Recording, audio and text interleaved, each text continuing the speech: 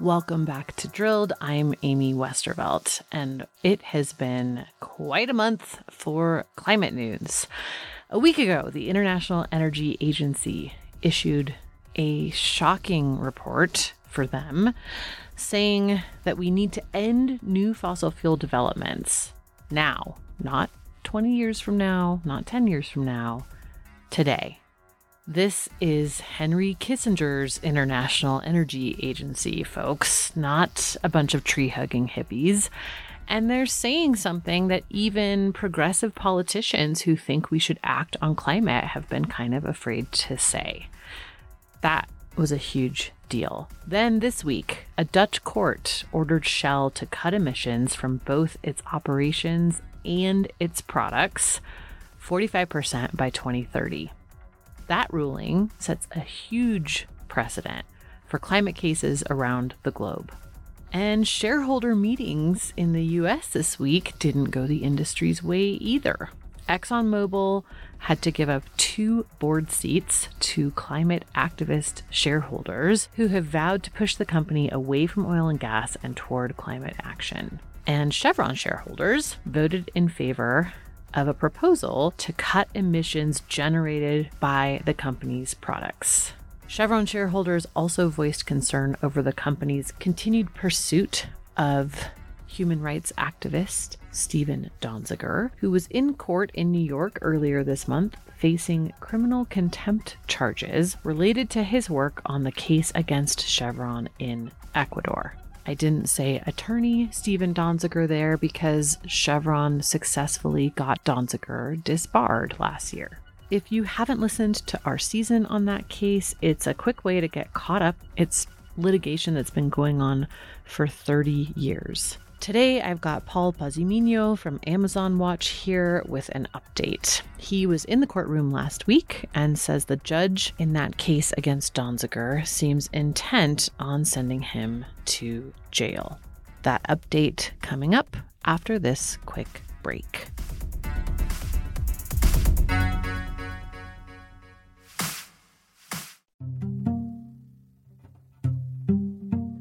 Americans spend an average of 90% of their time indoors, which is bad news because according to the EPA, indoor air could be 2 to 5 times more polluted than outdoor air. And in some cases, it could be 100 times more polluted.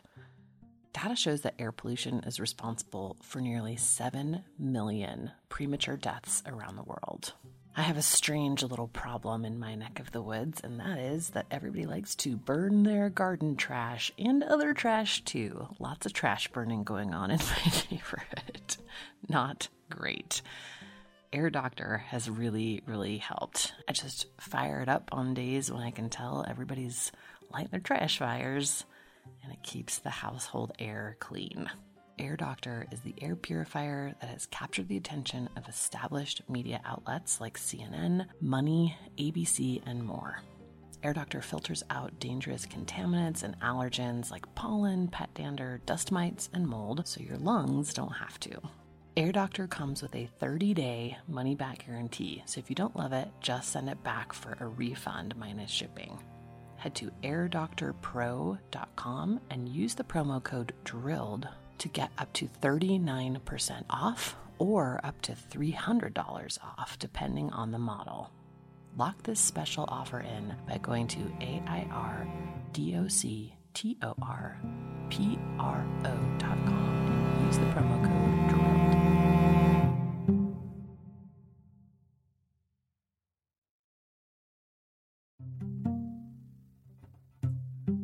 Hi, it's Amy here, and I'm excited to tell you about a new podcast from APM Studios and Western Sounds called Ripple. Such a good idea, this show.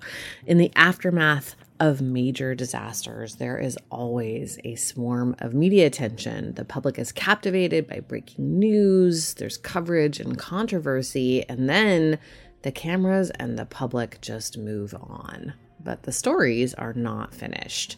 Ripple is a new series investigating the stories we were told were over. In season 1, the reporting team traveled hundreds of miles across the Gulf Coast to learn the ongoing effects of the 2010 Deepwater Horizon oil spill, which are still impacting many coastal residents more than a decade later.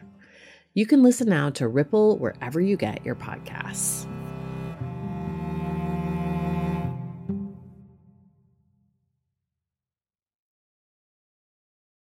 Let's maybe start with just like day one showing up. What was the kind of the vibe in the courtroom?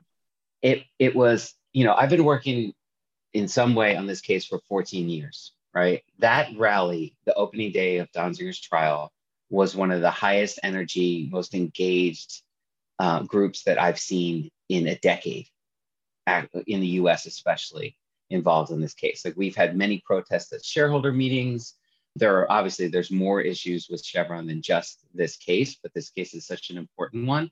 But I was so amazed at the level and the amount of support and interest behind Donziger. And I see that as the failure of Chevron and Gibson Dunn's strategy. I mean, this is the last thing that they wanted, to make Donziger into a hero.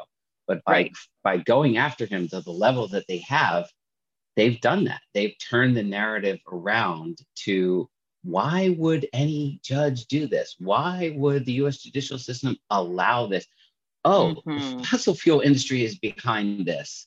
And then you realize this is one guy going up against an unbelievably powerful force that is seeking to destroy him, just like he's been saying for years. But now people can visualize what that looks like.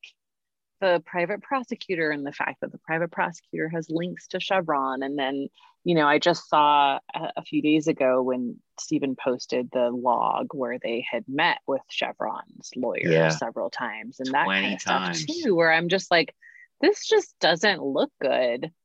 No matter what you think of Stephen, even if you think this Stephen Donziger guy is sketchy, this is unheard of. And the fact that he has already been on house arrest for more than 600 days now. Yeah, 650. He's past 650. Let's call it almost 2 years for a crime, in air quotes, that comes with a 6-month sentence. And the crime, that's really what the point is about, right? They want it to be officially a crime, because all he did was resist a judge's order in a civil case. Okay, it's a federal judge, and you're supposed to do certain things, but that's not a crime. They need to criminalize him so that when he picks up the phone and tries to talk to, the press or members of Congress or other judges outside of the United States, they want to be able to say, Your Honor, this man has been convicted in the United States. Why are you listening to him? Or don't feature him. He's a convicted criminal. Okay, so what was Judge Preska like in the courtroom? So I've been thinking about how I would phrase this. I was not at all surprised, but I was continually shocked by her level of disdain and dismissal for Donziger and the defense team. She didn't even pretend to hide the fact that she was going to keep arguing with the defense and that she was so happy to be listening to the prosecution, except for when she felt like reading the paper, which she did several times. And during the defense? During the trial? Yeah, during all parts, almost every day, I saw a newspaper on her desk, and occasionally she would flip the page. And, this is a criminal trial. Like, someone's fate of going to jail hangs in the balance. You shouldn't be reading a newspaper. And apparently, they're allowed to have that on the desk. It's not like you can't file a judicial misconduct complaint for that, but you should be able to, especially when her demeanor towards, like, Marty Garbus, who's, a renowned, acclaimed lawyer, who's worked, with Nelson Mandela and so many other leaders, Cesar Chavez. And here's this iconic defender of the rights of people who've been attacked by governments and others. And she argued with him. She berated him. She continually stopped him in mid-sentence whenever he was trying to speak. And he was bringing some really important constitutional challenges. Now, with the caveat, right? I'm not a lawyer. I've just spent so many times in court listening to all this stuff. But his argument was that Rita Glavin and Sorting Kissel had said on the record in court that they were not being supervised in any way by the Department of Justice. Now, this Rule 42 thing, which is really bizarre, allowing a federal judge to appoint a private prosecutor, it doesn't mean that once they do that, they can therefore act however they so choose, right? They have billed over $1 million already, right? A federal prosecutor would not do that. They can't do that. They should never charge by the hour because it's not in their interest to enrich themselves to prosecute a crime. But they should have some oversight by a government institution. So Garbus was trying to argue that we need to know, the defense needs to know what the DOJ was or wasn't doing. And Presto would not allow him to seek that kind of discovery, saying that it didn't pertain strictly to these contempt charges. And she said on day one that it wouldn't matter whether or not Kaplan's orders were overturned on appeal by the Second Circuit. He received an order from a federal judge, didn't comply with that order. He was held in contempt. So she said pretty much right at the outset, like, I'm convicting you. I see that you have committed contempt of court, and that's what these charges are. And that's why Donziger realized, okay, there's no point in testifying. Like this isn't about us mounting a defense. This is about getting things on the record so that when we appeal, a fair-minded judge will actually look at what's the orchestration of this entire effort to lock him up. And that's how the questions on cross-examination were phrased, to show, like, how many hours did Gibson Dunn volunteer to work with the prosecutor? How did you expect that Stephen Donziger was going to pay back the $800,000 that Gibson Dunn said it owes in legal fees if Gibson Dunn was trying to get his law license taken away? It makes it kind of hard to make a living as a lawyer if you can't, to pay the money back if you have no profession. There were arguments that they spent way more money going after him than they ever expected to collect, because of course the objective was not about the money. Did this stuff about Chevron's attorneys meeting with the private prosecutors come out in the trial? Could you talk a little bit about that? It was quite interesting because the two principal witnesses were Ann Champion and William Thompson from Gibson Dunn. Ann Champion started as an associate before the RICO charges were filed. She was involved in the 1782 filing, so prior to 2010, I think. And then she was involved all the way through the RICO case. And so she has kind of, when the prosecution asked her, she had kind of an encyclopedic knowledge of the case. When the defense asked her questions, all of a sudden she kind of had a hard time remembering things. But as they were going through questioning her, Ron Kuby for the defense would ask, how many meetings did you have with the Rita Glavin and Sorting Kissel, calling them the private prosecutor, not giving them the not really respecting the idea that they're supposedly acting as federal prosecutors. They were called the private prosecutor. And she talked about meetings that went on for several hours, like a 7-hour-long Zoom call with her and other partners at Gibson Dunn, all preparing for this testimony. Now, they have received subpoenas to testify, but they haven't received subpoenas to meet with the prosecutor. That's something that they did of their own free will. And as Ron Kuby would ask, he would say, so how many hours did you volunteer? And both lawyers would say, well, I wouldn't put it that way. Like, I wasn't volunteering. Okay, well then, were you compelled to do so by law? No, I wasn't. Well, were you billing Chevron for the time that you spent? Well, no, because this doesn't pertain to Chevron's litigation. So that means you volunteered. Like, that's the definition of volunteering your time. But they were so belligerent that they refused to even respond with a yes or no when asked yes or no questions. A great example was at one point Ron Kuby said, so Kaplan rejected that order, request of Gibson Dunn at one of the back and forths, right? And the response was, well, I wouldn't say that. He declined to accept it.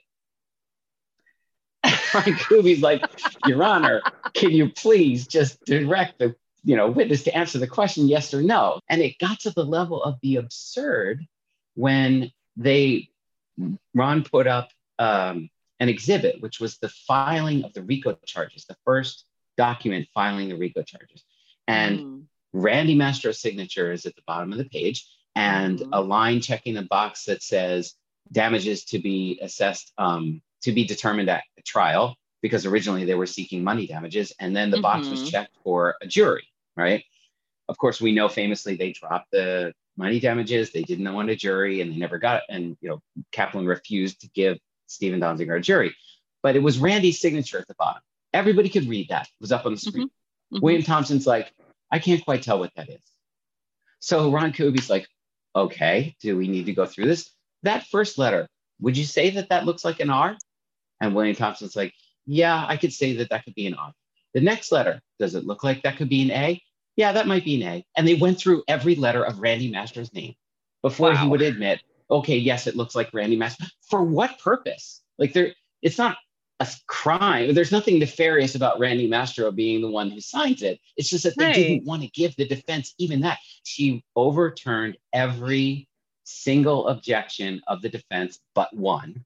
And she sustained every objection to the prosecution but one. So it was so clear from the beginning that this was Preska, going through the motions, getting it on the record so that she can get to a conviction. And that's why I really think Stephen Donziger made the right move in not testifying, because it wouldn't have helped him in any way. So what happens next? Now everything has rested, right? So I imagine Preska will have a decision soon. So she gave 2 weeks. They have 2 weeks to file their final papers. So there's no closing arguments, but each side files last documents.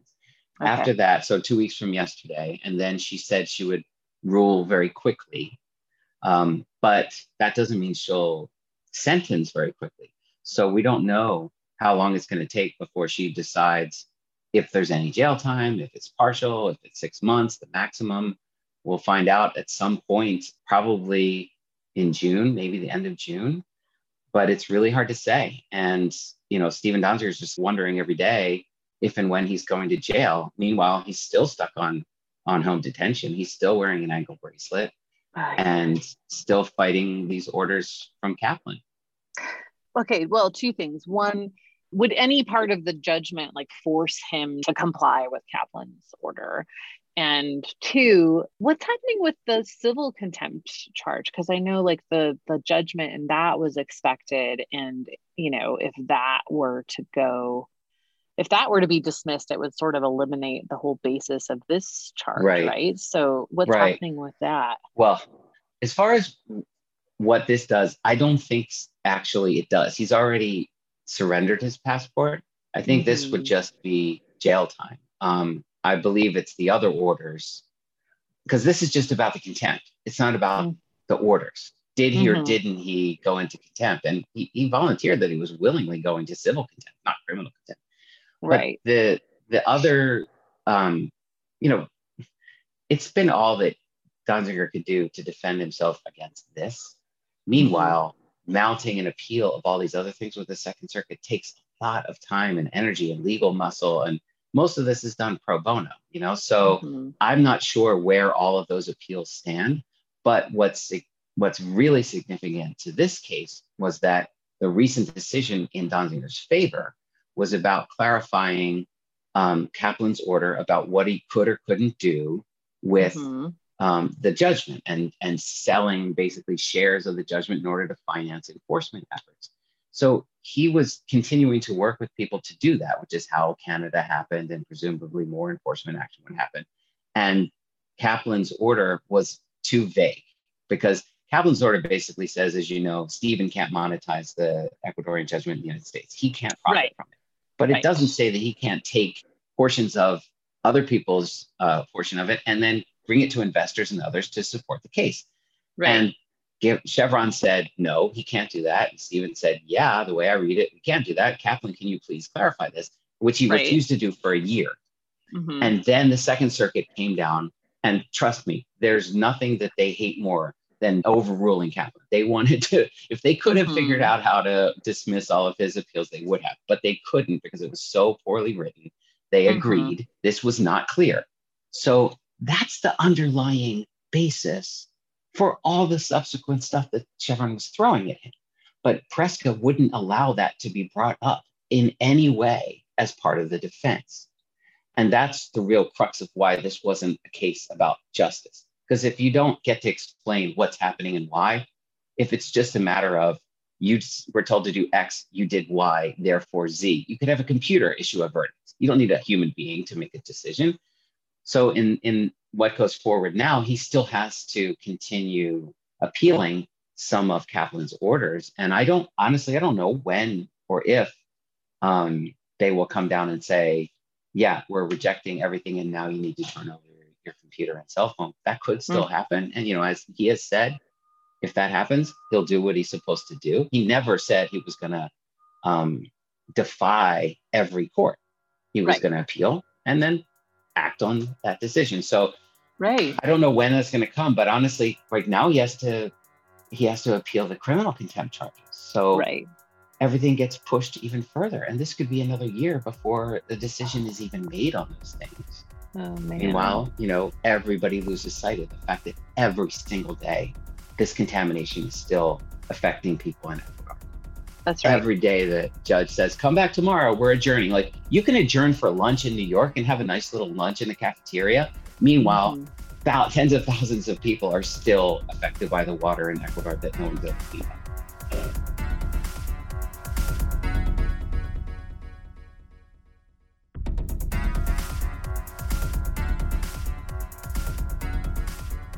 That's it for this time. Thanks for listening. If you would like to support our work, you can join us at Patreon. That is patreon.com/drilled. We are bringing you several stories on the natural gas industry, its history, its impacts, and some of its crazy tactics coming up starting in June and running through the end of the year. We've also got some more projects coming up on disinformation across industries and several international climate cases. So stay tuned for all of that, and we'll see you soon.